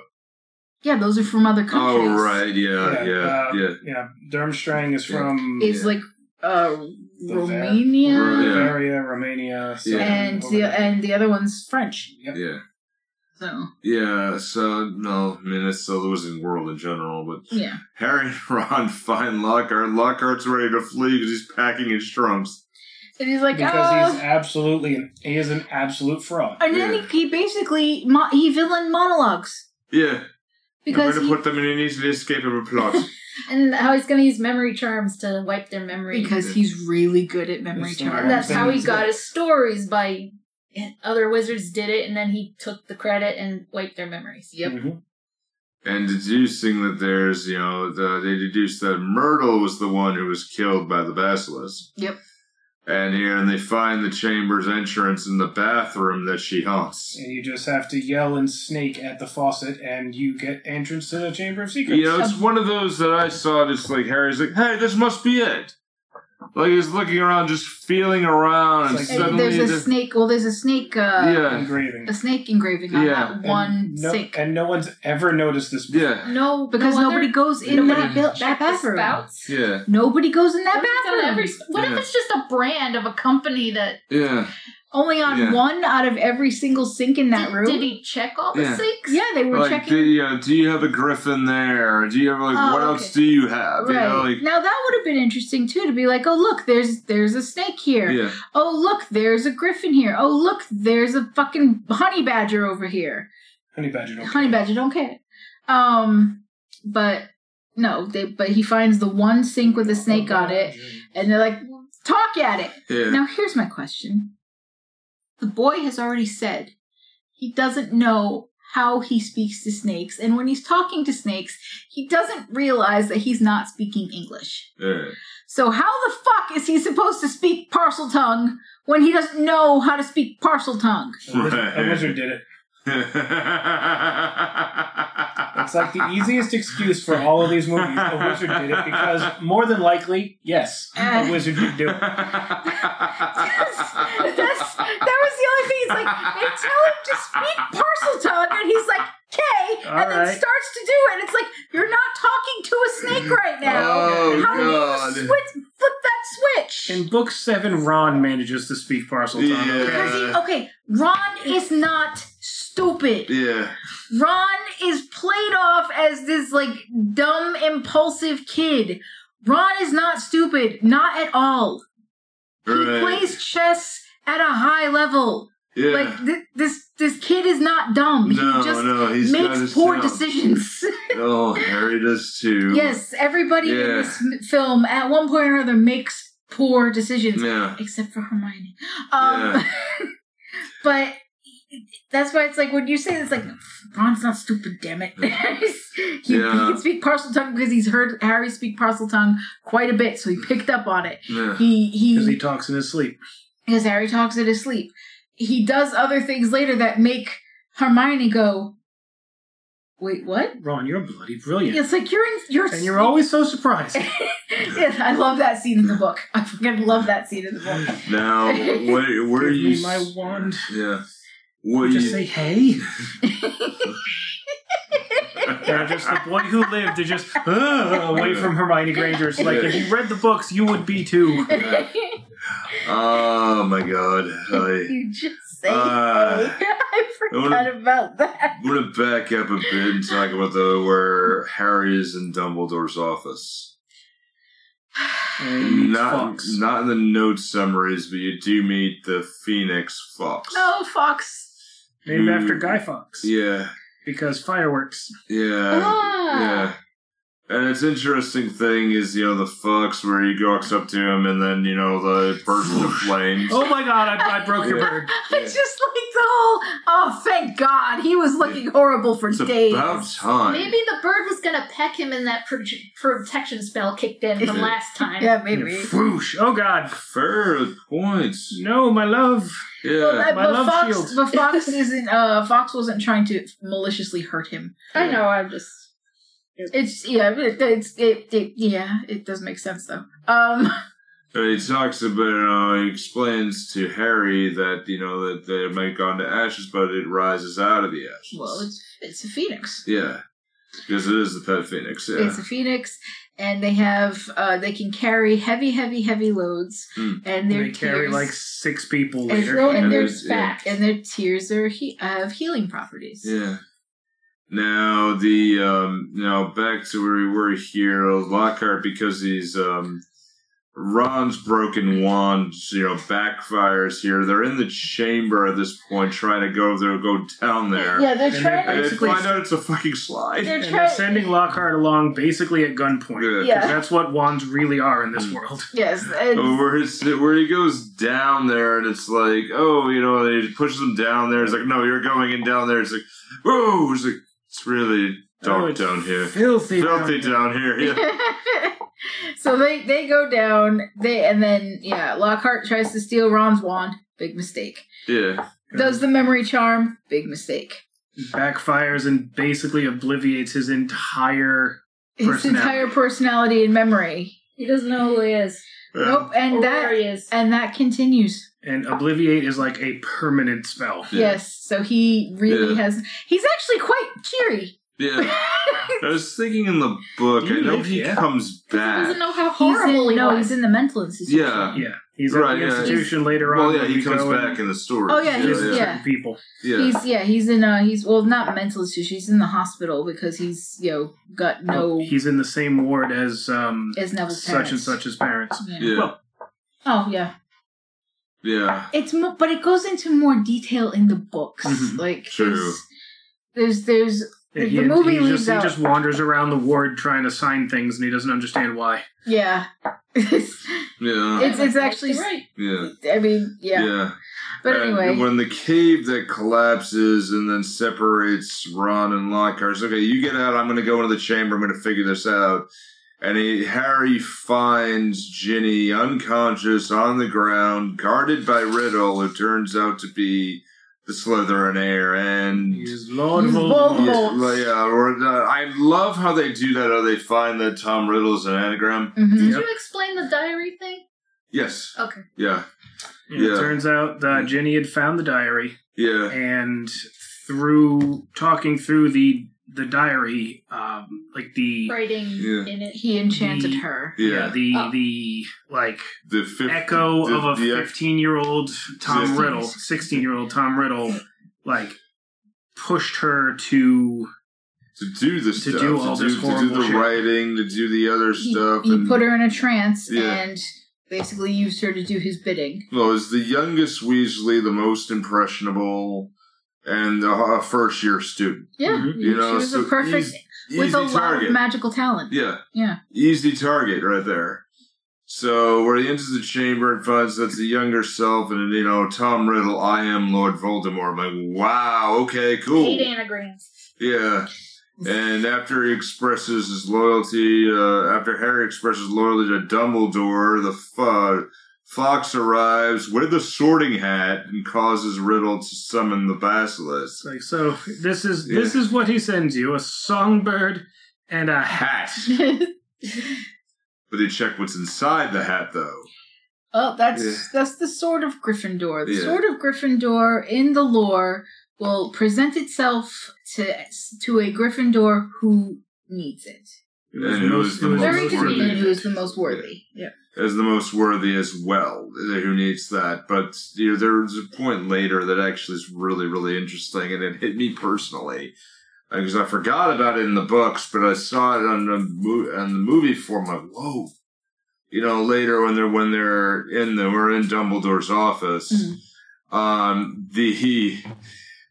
know, so Fox blinds the basilisk, and the sorting hat has the sword of Gryffindor, and Harry battles the basilisk. Actually, it's pretty damn good action.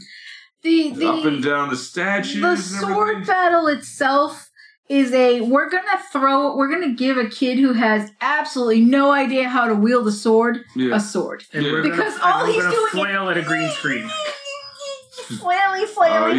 It is a lovely genetic green screen by Until far. he stabs it in the eyes, or both he gets eyes? it. He stabs it through. Fox blinds it. Oh, he stabs it under the top jaw into its brain. Yeah. He pierces its brain that way. But in the process, one of its fangs goes right into his arm. Yeah. And basilisk venom is a bad scene. Yeah.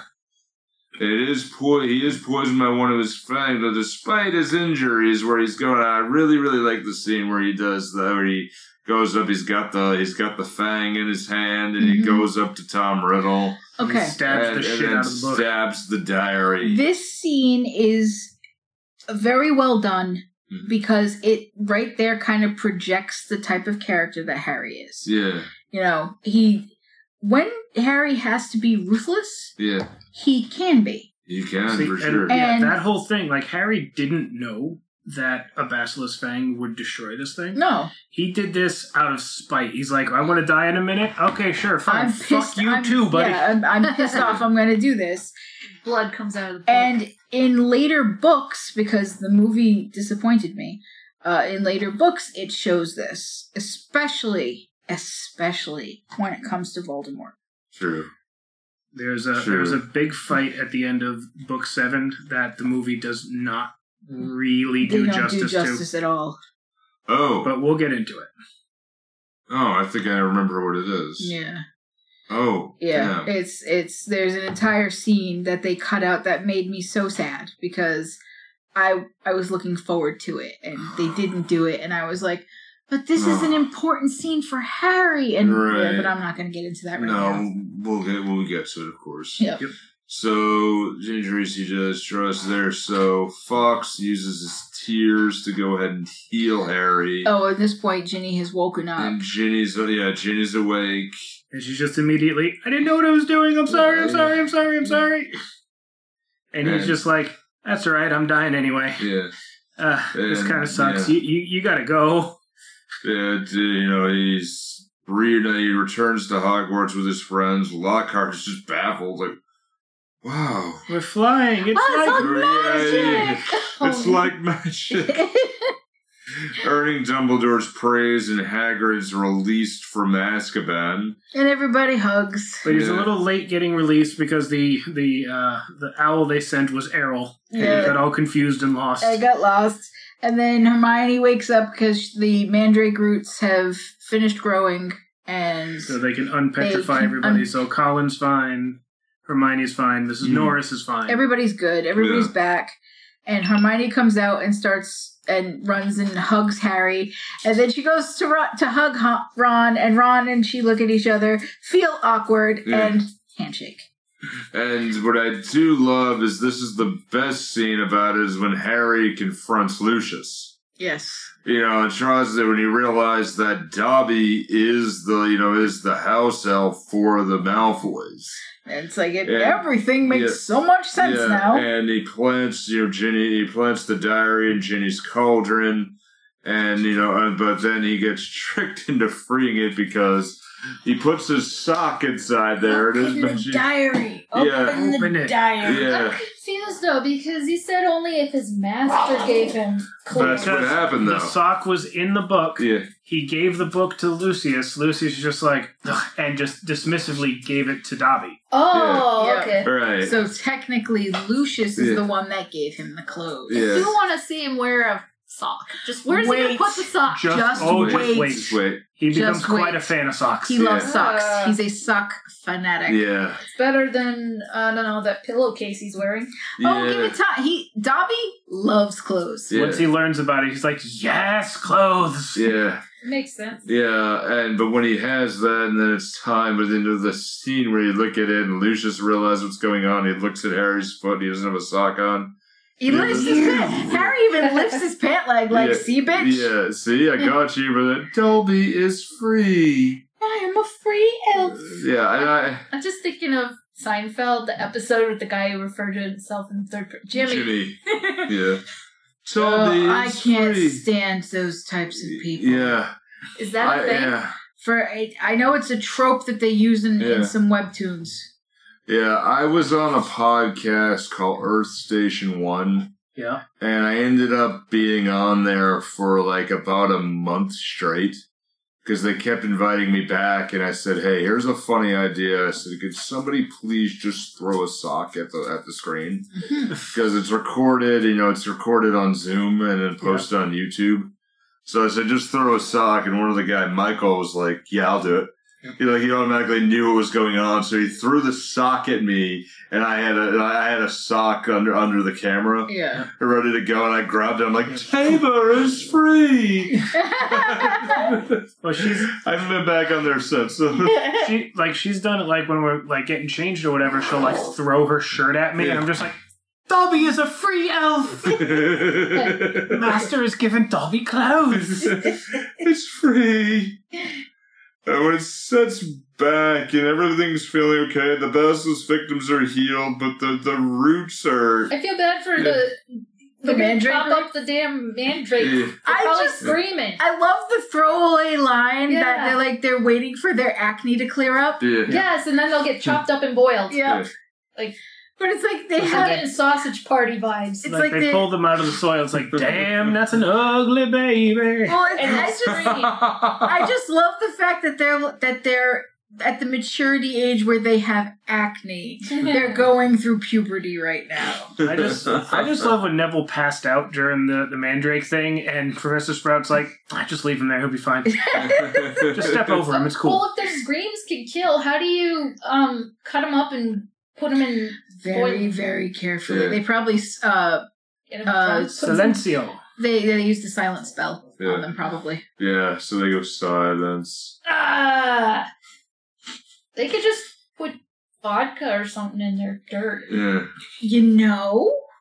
Yeah. I never read any of the herbology books. And chop their heads off. Yeah. Well, that's what they tell you to do for lobster. Yeah. Yeah. Yeah, they get the... I was imagining, try to unpetrify somebody with you, get them drunk with half-rooted screaming things. So, that is the Chamber of Secrets. And this is incredibly interesting and incredibly fun. The third one's Prisoner of Azkaban. Prisoner of Azkaban. Introducing...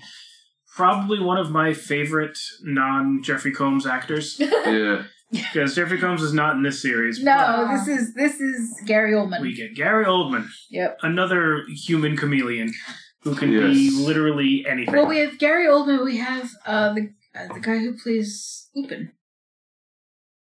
You mean Hades from Wonder Woman? Yeah, Hades from Wonder Woman. Yes. Ugh. Yeah. Entirely the wrong. No, Ares. He was Ares. Yeah. But he was entirely the wrong guy for that. Yeah. Now, we're going to just tell you about 4041 Media, and don't forget to check out our website, movietheatertimemachine.com. Yeah.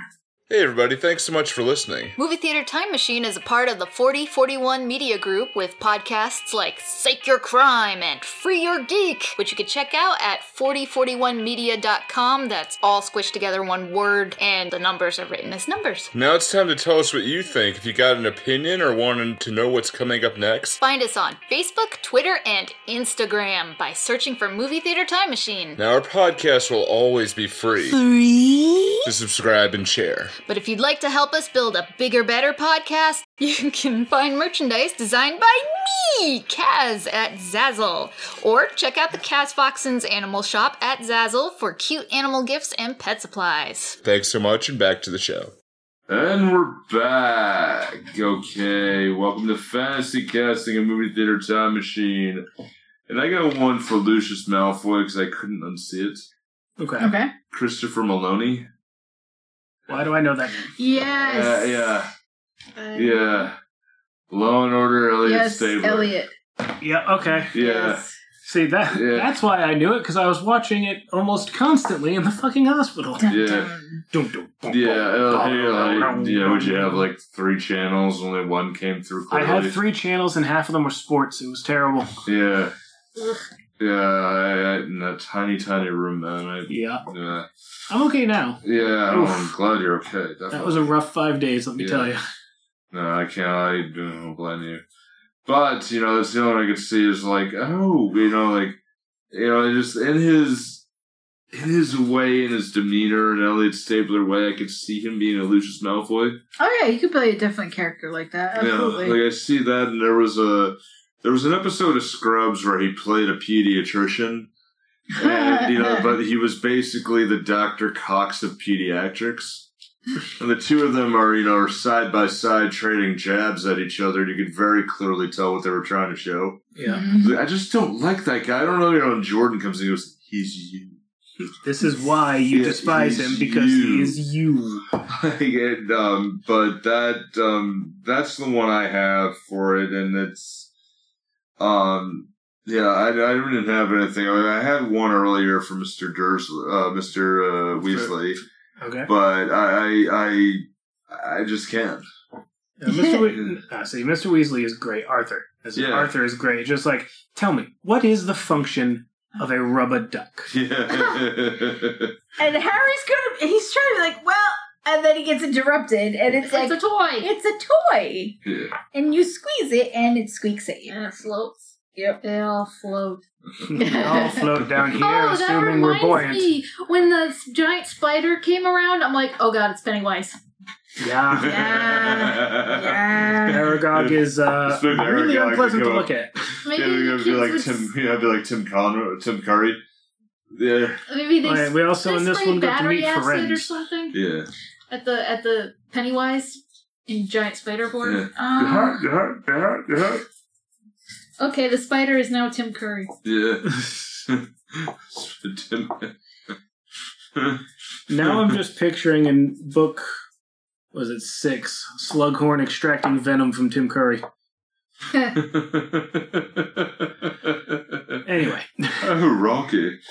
Yeah, why couldn't the mandrakes, why couldn't they just, like, I don't know, bleed them like horseshoe crabs instead of killing them?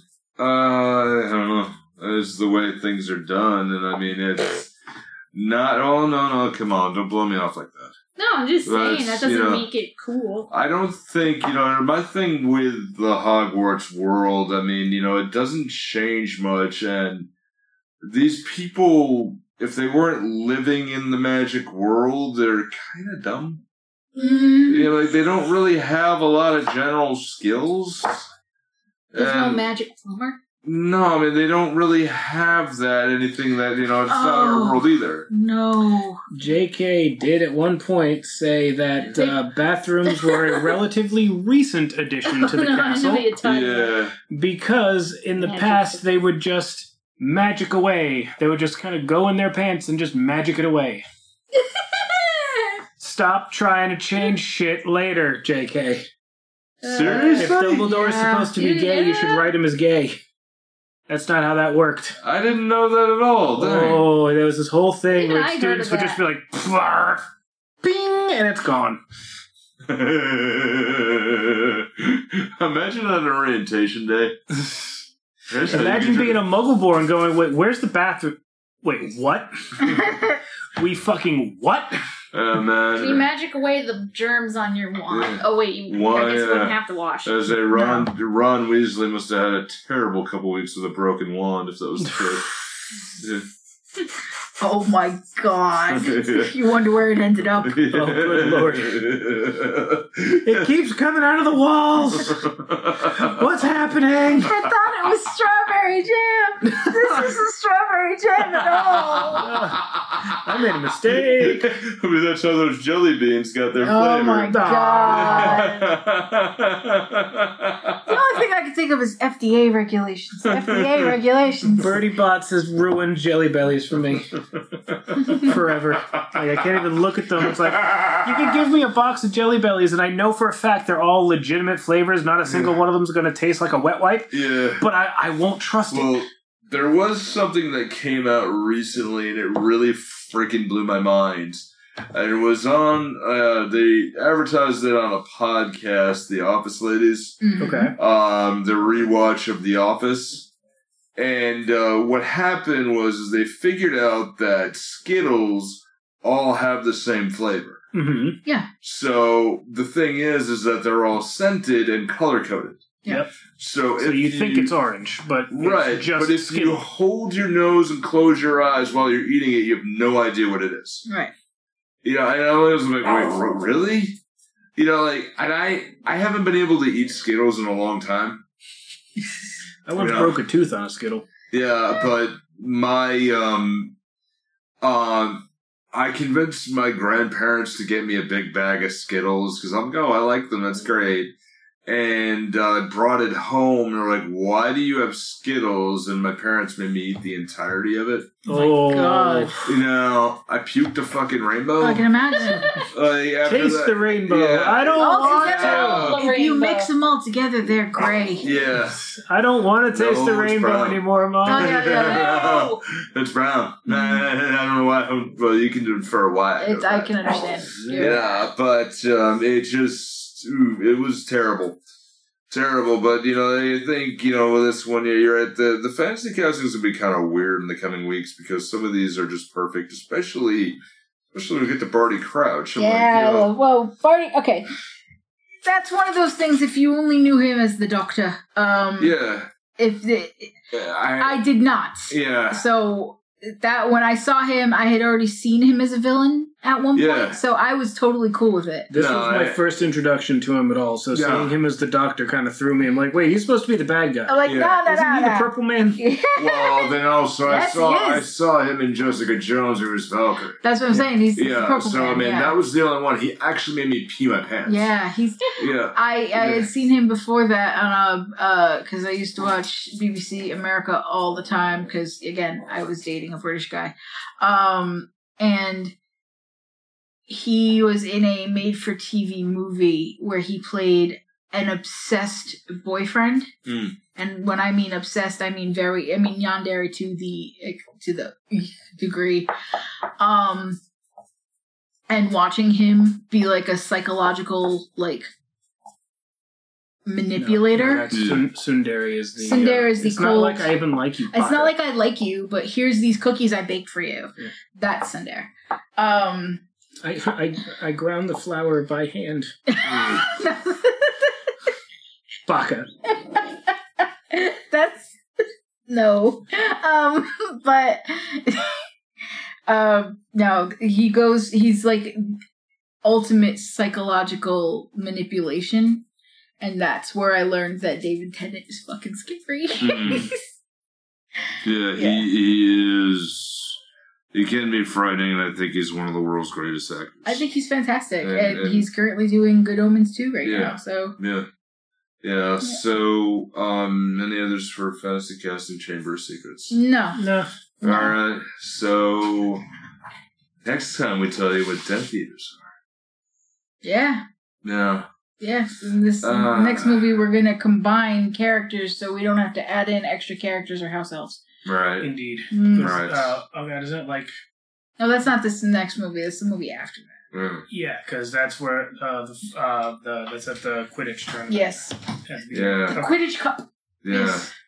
And next after that's the Charlie was in tournaments, and then that one is one of my absolute favorites. You put your name in the goblet of fire. He said quietly. Yeah. He said quietly. Yeah. He said Harry quietly. Yeah. So yeah, we'll go into that when we get there. So it's our time, and be good, take care of yourself, but don't be too good now.